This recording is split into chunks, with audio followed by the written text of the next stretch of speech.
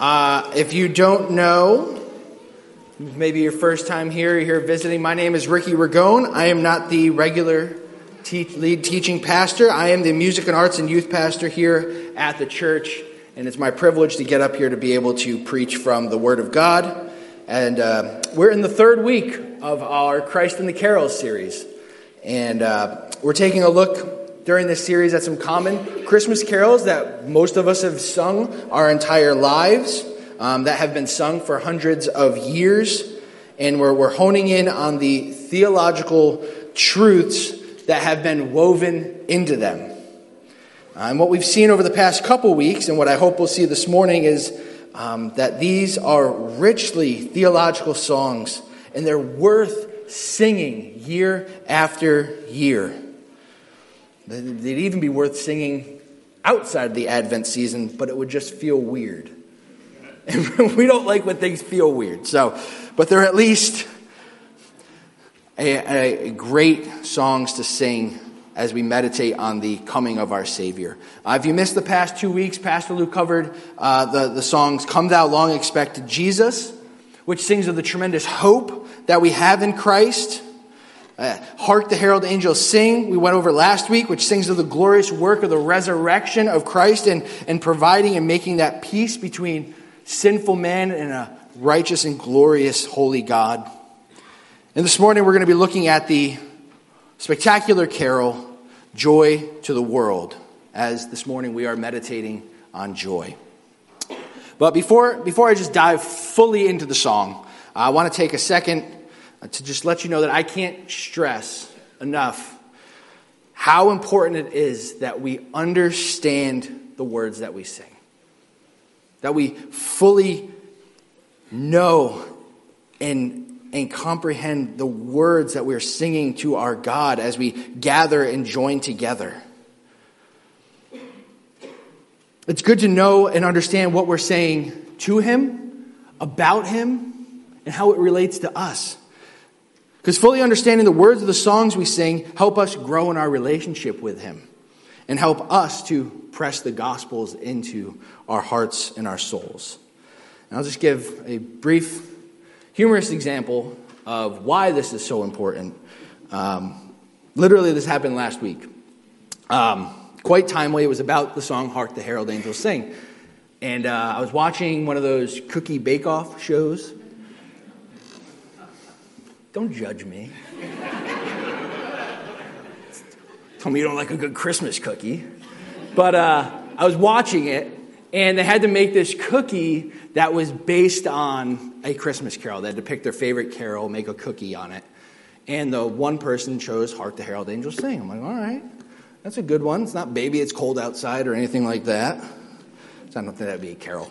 But they do the little interview on why they picked the song. And this is why she said it was her favorite song. She said, I feel like this song just communicates, quote, Christmas is for everyone, the whole world, end quote. That was the gist of what Hark the Herald Angels Sing was just all about. And if you were here last Sunday, you probably know that that's not the takeaway from the song. Hark the Herald Angels Sing is it's about the praise of Jesus, the work of Jesus, the incarnation of Christ. Christmas for everyone, I guess it's a nice sentiment, but reconciliation between sinners and God is a glorious, life-changing truth. Christmas for everyone sounds lovely, but it doesn't give me a fuller appreciation of Christ's first coming and a deeper understanding of the gospel. If you want a song that says Christmas is for everyone, you can listen to John Lennon's Merry Xmas War is Over. Look at verse 2. That's Christmas for everyone. I'm not going to read it. It's not worth our time, but that's Christmas for everyone. And I'm not just trying to throw Cookie Girl under the rolling pin. But I just want us to ask the question, do I understand what I'm singing? Fully. Not just like this song makes me feel this inside, so that's what it means. Do we comprehend what we're saying, especially on songs that are singing of our Savior? It doesn't matter what the meaning of Santa Claus is coming to town is. You can think whatever you want about that, but when we're singing of Christ, it's so important. So that's why I like this series. that we're taking the time to hone in on the wonderful truths of Scripture that are found in these songs. And songs that year after year we may have just sung and paid no attention to. My hope is that each time we sing them together from here on out, we'll have just a greater grasp and a greater appreciation of what they're singing. So, I know, I sound like the music pastor. It is what it is. So, let's actually get into Joy to the World. We'll start with a little history behind the hymn. So the author of this famous hymn is a guy named Isaac Watts. And he's a hymn writer. He's written many famous hymns. When I Saw You the Wondrous Cross, I Sing the Mighty Power of God, like some really rich and good hymns. And this hymn, Joy to the World, is actually, it's just one of many poems in a book with the very brief title, Psalms of David Imitated in the Language of the New Testament, which it actually even has a longer subtitle after that, but I'm like, we don't need to know that. So it's actually in that book that this is a part of many poems and reflections that Watts did on the Psalms. Because what he did in this book was he wrote these poems trying to basically take the psalm and rephrase it with Christ in mind. That was his goal. Because at that time, people were just singing the Psalms straight out of the Scripture, put to music, which was not bad, but he wanted people to see Christ and savor Christ as they're singing these songs. So that's why he wrote the words to Joy to the World. And it's in this section of the book. It doesn't have the title, Joy to the World. The initial title for this is called Psalm 98, the second part, The Messiah is Coming in Kingdom. I think Joy to the World rolls off the tongue a little better. And it paints for more of a picture on what he's getting at. But the section of the book was based on the second part of Psalm 98, as we heard this morning in today's Advent reflection. So we will be in that, and we will also be in some additional New Testament scriptures. But if you want to have your Bible open to a place, Psalm 98 is the place we're going to hang out the most this morning. Question you might have, as I did. Watts wrote the words. He actually didn't write the music to this song. So who put the music together? Because it's memorable. I mean, you hear Joy to the World, you know it's Joy to the World. Well, actually, the first 100 years that this hymn existed, it didn't have a melody tied to it. It was just written in a certain meter that people would know, and it would be sung to whatever tune fit that meter. I actually read somewhere that at some point it was sung to the same tune as Come Thou Fount of Every Blessing. I can't hear it. It's impossible for me to hear it. These two hymns are so distinct that I'm like, that one can't fit in the other, but apparently it worked. But this hymn was actually put to music not until 1848 by a guy named Lowell Mason, a Massachusetts composer. So in 1719, the words are written. Over 100 years later, the melody that we sing is put to it. And here we are, 173 years later, still singing this song. I think it's amazing. Honestly, I can't wait till we get to sing it together in a little while. But with all that said, we can finally, without further ado, actually get into the words and the content of Joy to the World. So we're going to look at each stanza as its own point, and we're going to be revolving around this theme of the King. If you couldn't catch that from all the songs we sang this morning. But we're going to see, we are going to see the King who has come, the King who reigns, the King who redeems, and the King who rules. So let's start with the King who has come. As stanza 1 says, Joy to the world, the Lord has come. Let earth receive her King, and let every heart prepare him room, and heaven and nature sing. I mentioned that Watts' main inspiration for this was Psalm 98. Now, when I say that, I don't mean that they look precisely just like one another. They're not like word for word with just occasional phrasing changed. They're more so, they're related by theme. They're related by the picture that they paint for us when you read them or sing them. This hymn, the Joy to the World starts, I automatically start thinking of like that medieval proclamation of like the king is coming, like the trumpets. Joy to the world, the Lord is come. Let earth receive her king. And then everyone starts coming in, and the procession of the people and the court gesture looking like a weirdo. That's the picture I get every time. Be glad you're not in my head. But it's just triumphant. Make way for the king. And that's the same picture we get in Psalm 98. So we'll look at verses 4 to 6. This is really where Watts' inspiration started from. Verses 4 to 6. Make a joyful noise to the Lord, all the earth. Break forth into joyous song and sing praises. Sing praises to the Lord with the lyre and the sound of melody, with trumpets and the sound of the horn, and make a joyful noise before the King, the Lord. When the king enters, people take notice. He's someone of great significance. The entrance of the king is marked by song, by praising, by complete and utter joy. Now, though in the song, Joy to the World, joy is only used once in this stanza. It's just this opening word. But the psalmist makes mention of a joyful noise 3 times in this section of verses. Make a joyful noise. Break forth in joyous song. With trumpet and the sound of the horn, make a joyful noise before the King, the Lord. This is the picture of a king who isn't just on a throne, but he's adored. They're making a joyous noise. This is a king who has achieved much on the behalf of his people.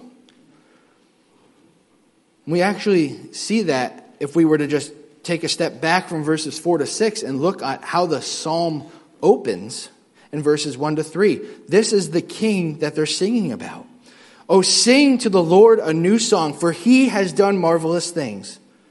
His right hand, his holy arm have worked salvation for him. The Lord has made known his salvation. He has revealed his righteousness in the sight of the nations. He has remembered his steadfast love and faithfulness to the house of Israel. All the ends of the earth have seen the salvation of our God. That's the picture of a king worthy of worship. And though the original readers of Psalm 98, or the original hearers of Psalm 98, they would look back. They would be looking back at God's faithfulness and looking back at all that he had done. And what Watts wants us to do here is look forward in the scriptures and see all that Christ has done.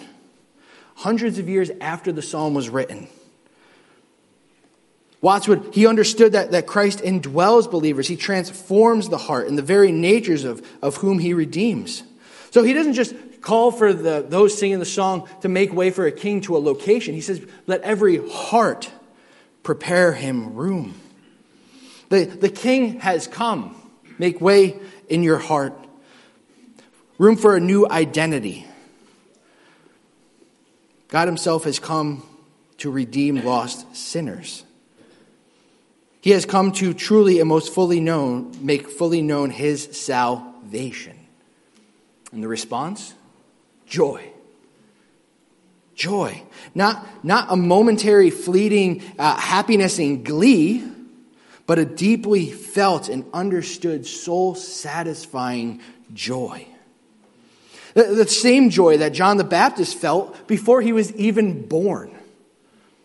In Luke 1:44, Elizabeth, she tells Mary, for behold, when the sound of your greeting came to my ears, the baby in my womb leapt for joy.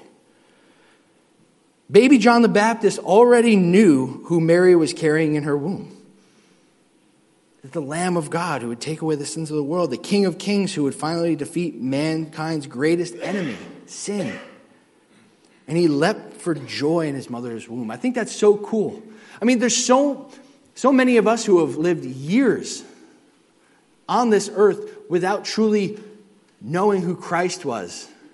There was years of life. He wasn't even fully developed. And he knew, and he leapt for joy in his mother's womb.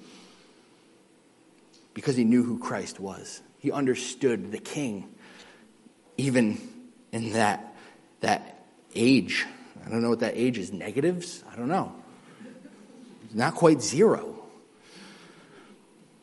Joy that is rooted in Jesus Christ himself is unshakable. And it may not always manifest itself in the big smile, but internally it is ever present throughout all of life's circumstances. I mean, that's why Paul tells the church in Thessalonica, in the first letter to the Thessalonians, rejoice always, pray without ceasing, give thanks in all circumstances. This is the will of God in Christ Jesus for you. Because no circumstance can overthrow the deep-seated joy of knowing Christ. The one who has made his salvation known, as the psalmist says. He has revealed his righteousness among the nations. This joy in the Savior is why the Apostle Peter writes in his first letter, as we heard during our Advent meditation, during the candle lighting. Though you have not seen him, you love him.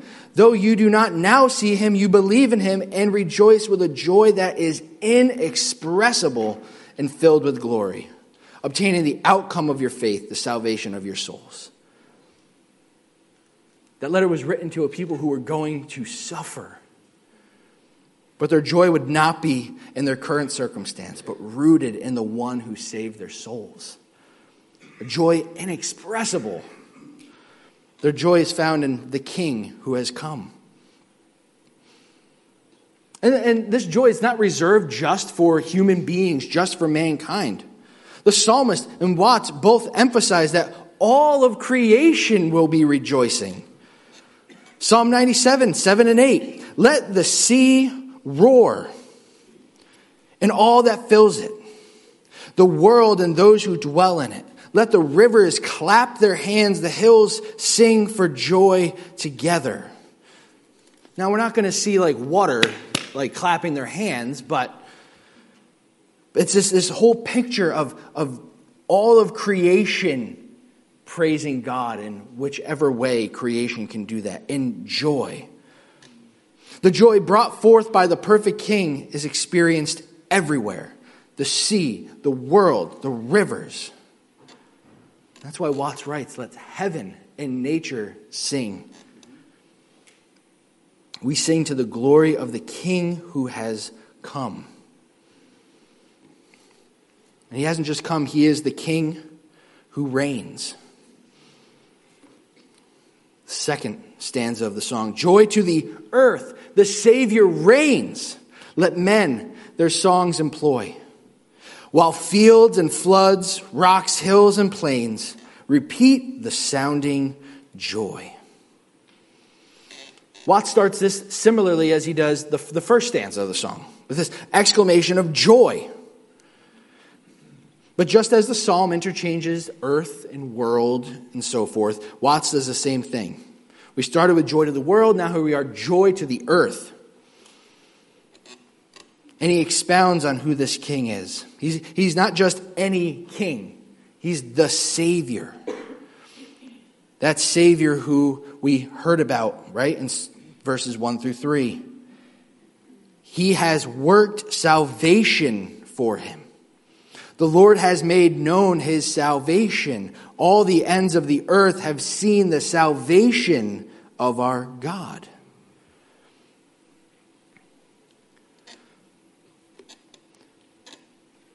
The joy that erupts is not just for any king making his entrance. This is a king who saves. In Luke 2, the angels, they come to the shepherds with this glorious proclamation. Fear not, for behold, I bring you good news of great joy that will be for all the people. For unto you is born this day in the city of David a Savior, who is Christ the Lord. He's not just a Savior, he's the Savior. I like how Watts uses the present tense as he's writing this song. The Savior reigns. It's not the Savior reigned. It's not the Savior will reign. The Savior reigns currently. The Lord has come in a very specific point in time, right? We know that Jesus came. He was born. He lived 33 years on the earth. He was arrested, crucified for the sins of the world, but was buried. And on the third day, he rose.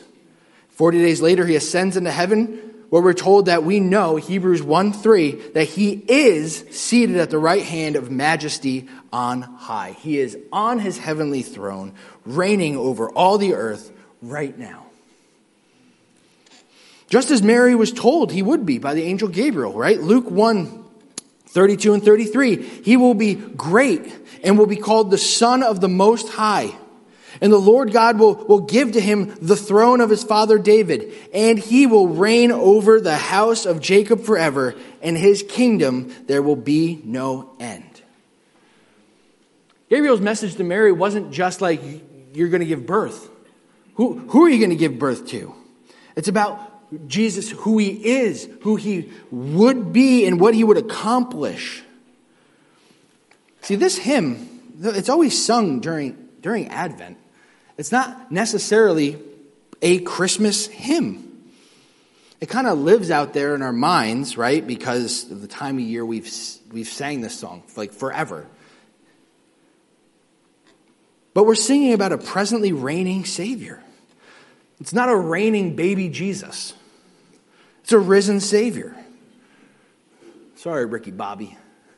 Anyone who's seen Talladega Nights, you can't pray to baby Jesus. He's not a baby anymore. We're praying to a risen Savior. There's many who have written about this hymn. And they don't think it sings of Christ's first coming at all. They think it's fully focused on the second coming of Christ. And that when Watts wrote it, all he was thinking about was the kingdom to come. This song can simultaneously draw our minds to Christ's first coming and how glorious that was, while also drawing our minds to Christ's present reigning, how glorious that is, and it can point us to Christ's coming again and how glorious that will be. It doesn't have to be one or the other. This song points us to the King who came and will come again and who is seated on his throne now. Advent focuses on the incarnation and the first coming of Jesus, but it always points us to the present reality of who he is and the future hope that we have that he will come again.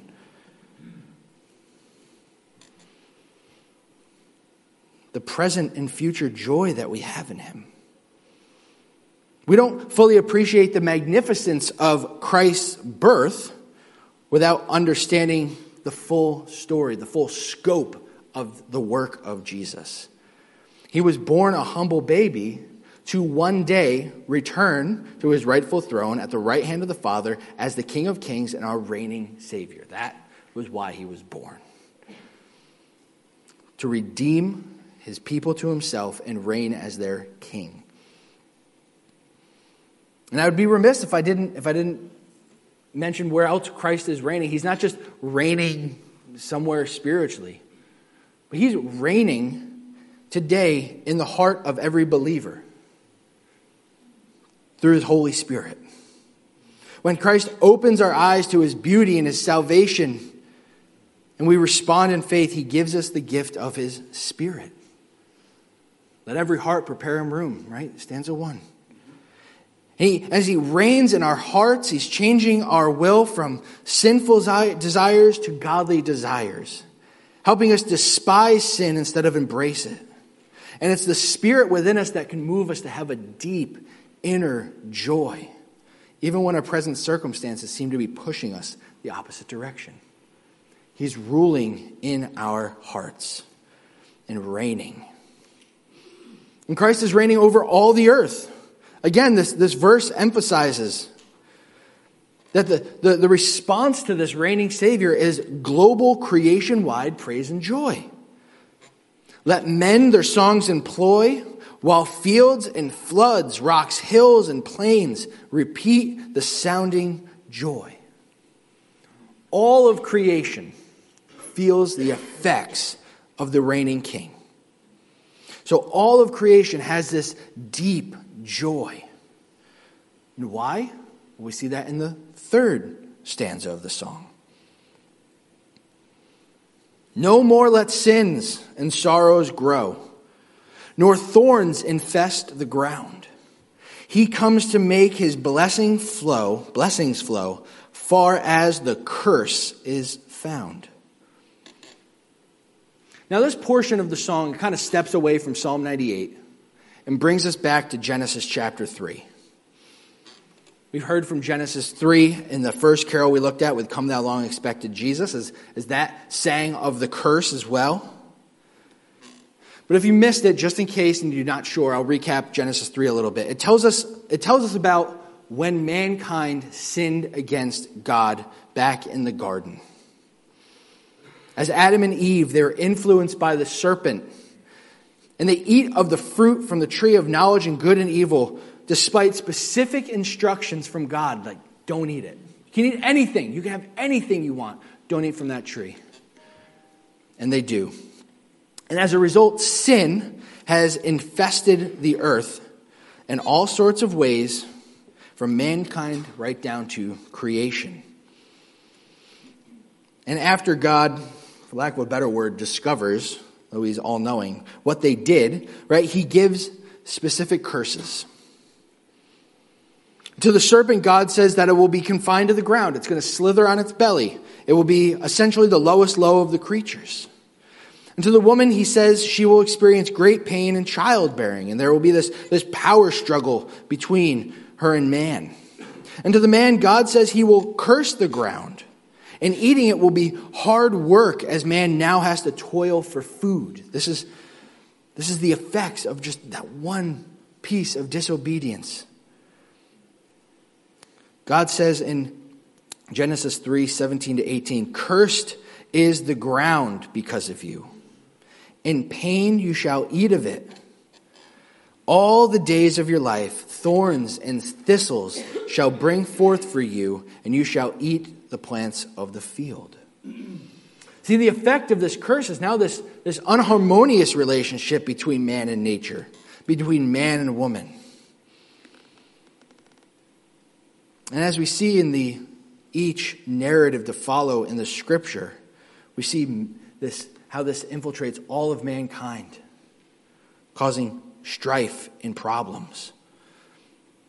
The curse of sin has affected every single aspect of the world. But in the midst of these curses, God tells the hope that mankind could look forward to. See, after God curses the serpent, he then says this, Genesis 3:15. I will put enmity between you and the woman, talking to the serpent, between your offspring and her offspring.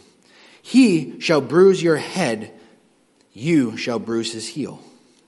So from the offspring of the woman, there will be this one who will crush the head of the serpent once and for all. That offspring will be bruised, but the curse of the serpent will be defeated once and for all. We know Jesus is that offspring. He has crushed the head of the serpent as he was bruised and crucified on the cross. But he rose from the grave, conquering the curse of sin, putting death in its grave. And the work of redemption that Christ accomplished has reversed the curse. And that's what Watts is singing about in this verse. Now, I'm generally curious. Who actually had heard or sung verse 3 in the past? Anyone? Not a ton of hands, right? It's like the forgotten verse. It probably wasn't even like until within the last 10 years I knew this verse existed. It was always joy to the world, joy to the earth, he rules the world. That's all. And maybe the thought of a curse just isn't Christmassy enough, so we're like, let's not sing about the thorn and thistles and all that. And I know of the arrangements we've done here that have led year after year. Not in it. Not intentionally. But it seems like every modern adaptation of this song is only arranged for the 3 famous stanzas. And then this one gets left by the wayside.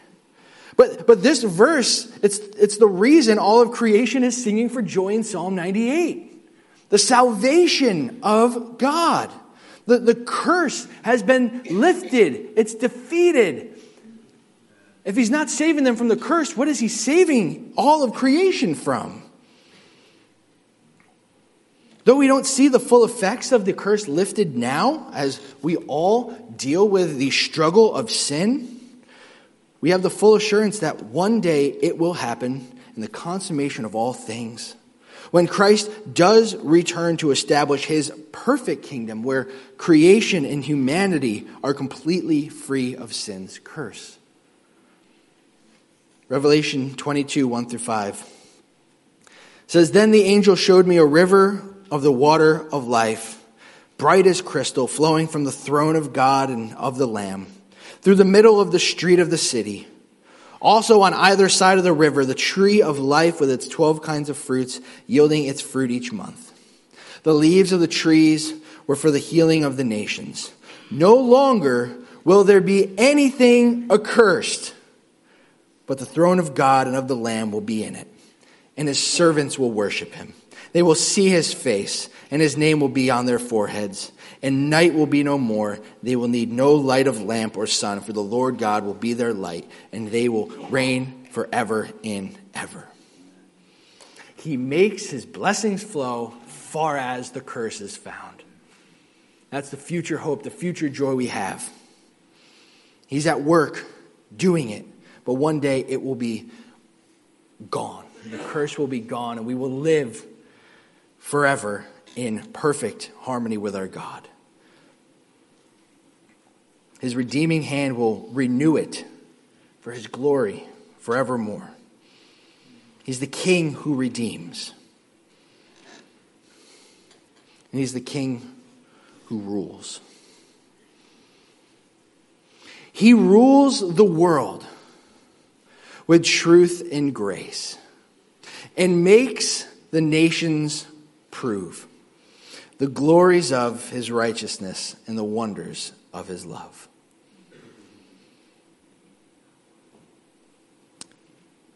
This idea of ruling with truth and grace is a refreshing thing to hear. I mean, how many of us have seen someone who rules with any ounce of truth, let alone grace, in our time? But Jesus is the King who rules unlike any earthly ruler. Christ rules his kingdom with grace and truth because he himself is full of grace and truth. John 1:14. And the Word became flesh and dwelt among us. And we have seen his glory, glory as of the only Son from the Father, full of grace and truth. This combination of grace and truth is so important to who Jesus is. Truth demonstrates the moral righteousness of his character. And grace shows the compassionate, tender-hearted aspect of his character, forgiving, merciful. One without the other, we miss just who Christ is. A king who is all truth and no grace is a tyrant. And a king who is all grace and no truth would be powerless. But you put them together and you have this beautiful picture of Christ himself, holy and righteous, yet merciful, forgiving, full of grace and truth.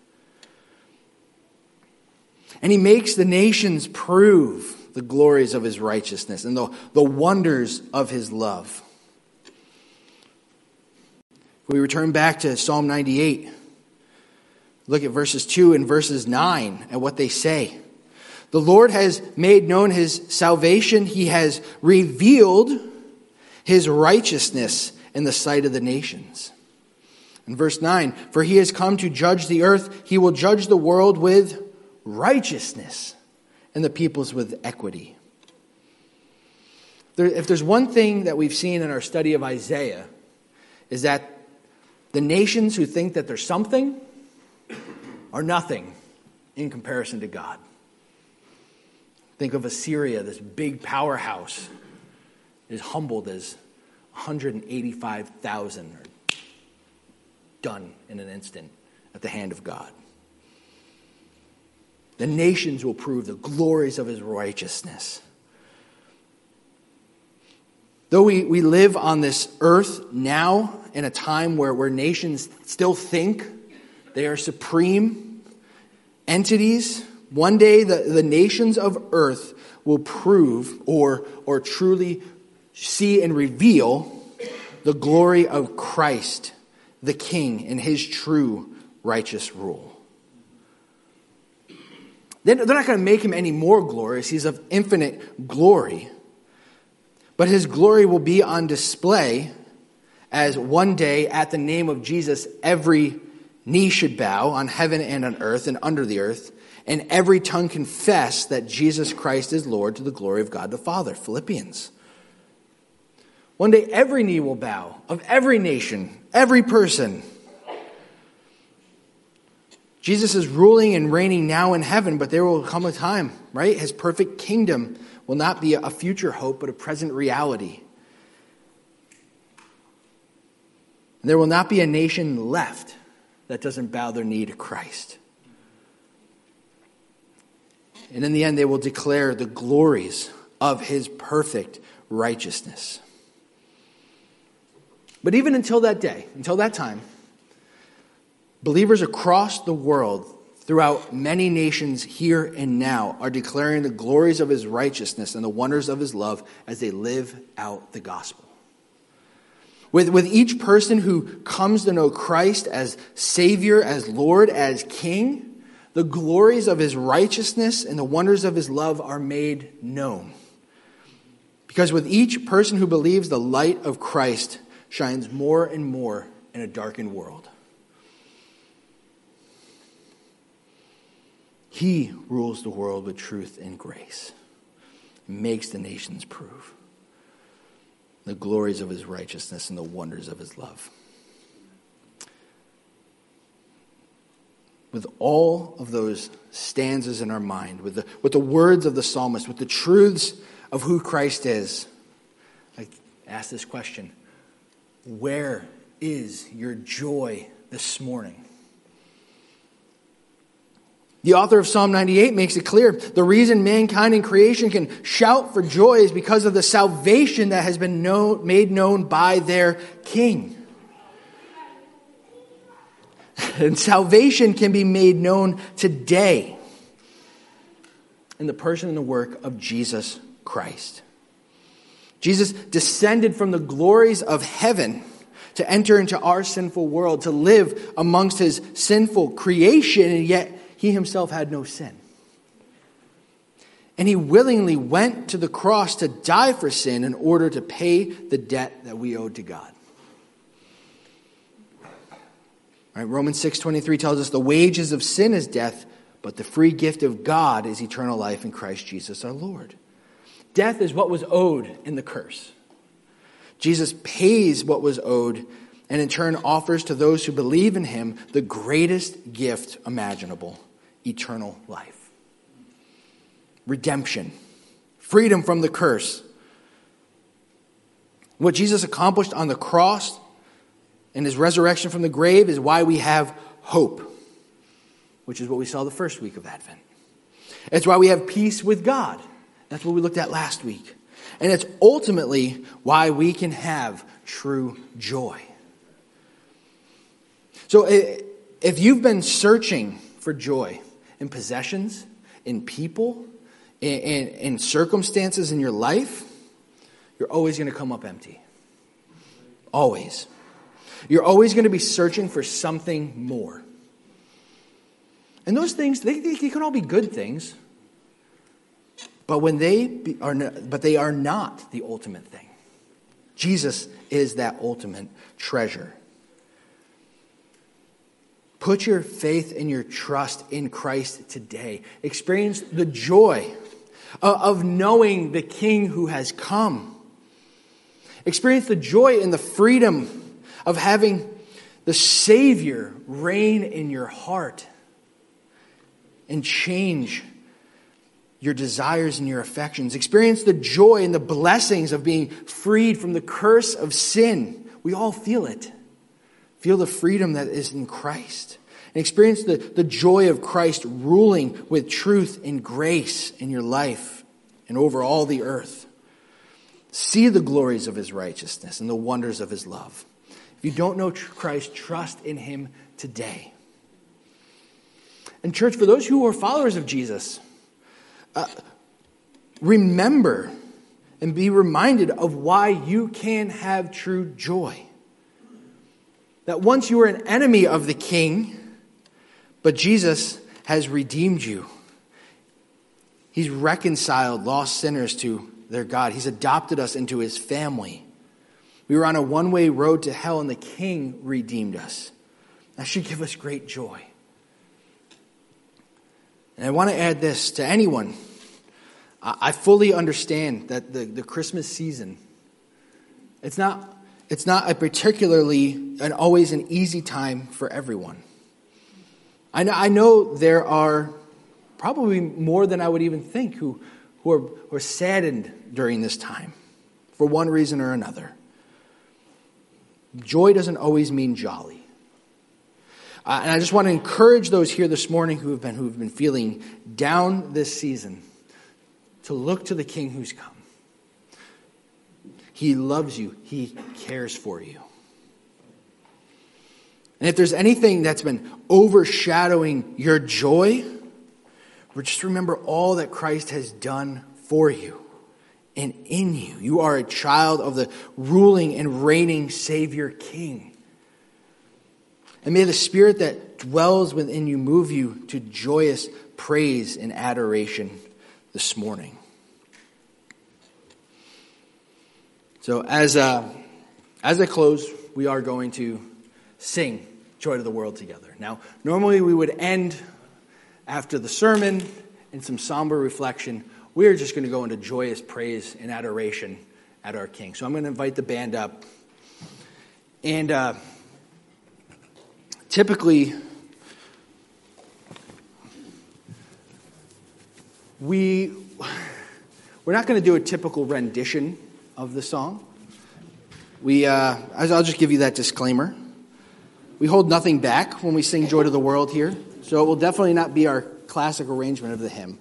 But we are going to declare together the truth of who Christ is, the beauty of the King, and who has come, who is reigning, who is redeeming, and who is ruling. So before we sing, let's just bow our heads and pray together. Father, we thank you for the joy that we can have in Jesus Christ. The redemption that we can have from the dreaded curse of sin. We thank you for sending us our King. That you revealed to us the beauty of his majesty, his righteousness, his saving power. Lord, be at work in our hearts. Propel us to joy. That we would see that all as Christ has done. Lord, I just ask that this morning, if there's something stopping us from having joy, we're hung up on sin in our life. Father, I ask that we would release that. We'd confess it. We'd repent. We would see the beautiful righteousness of Christ given to us and celebrate, enjoy the salvation we have.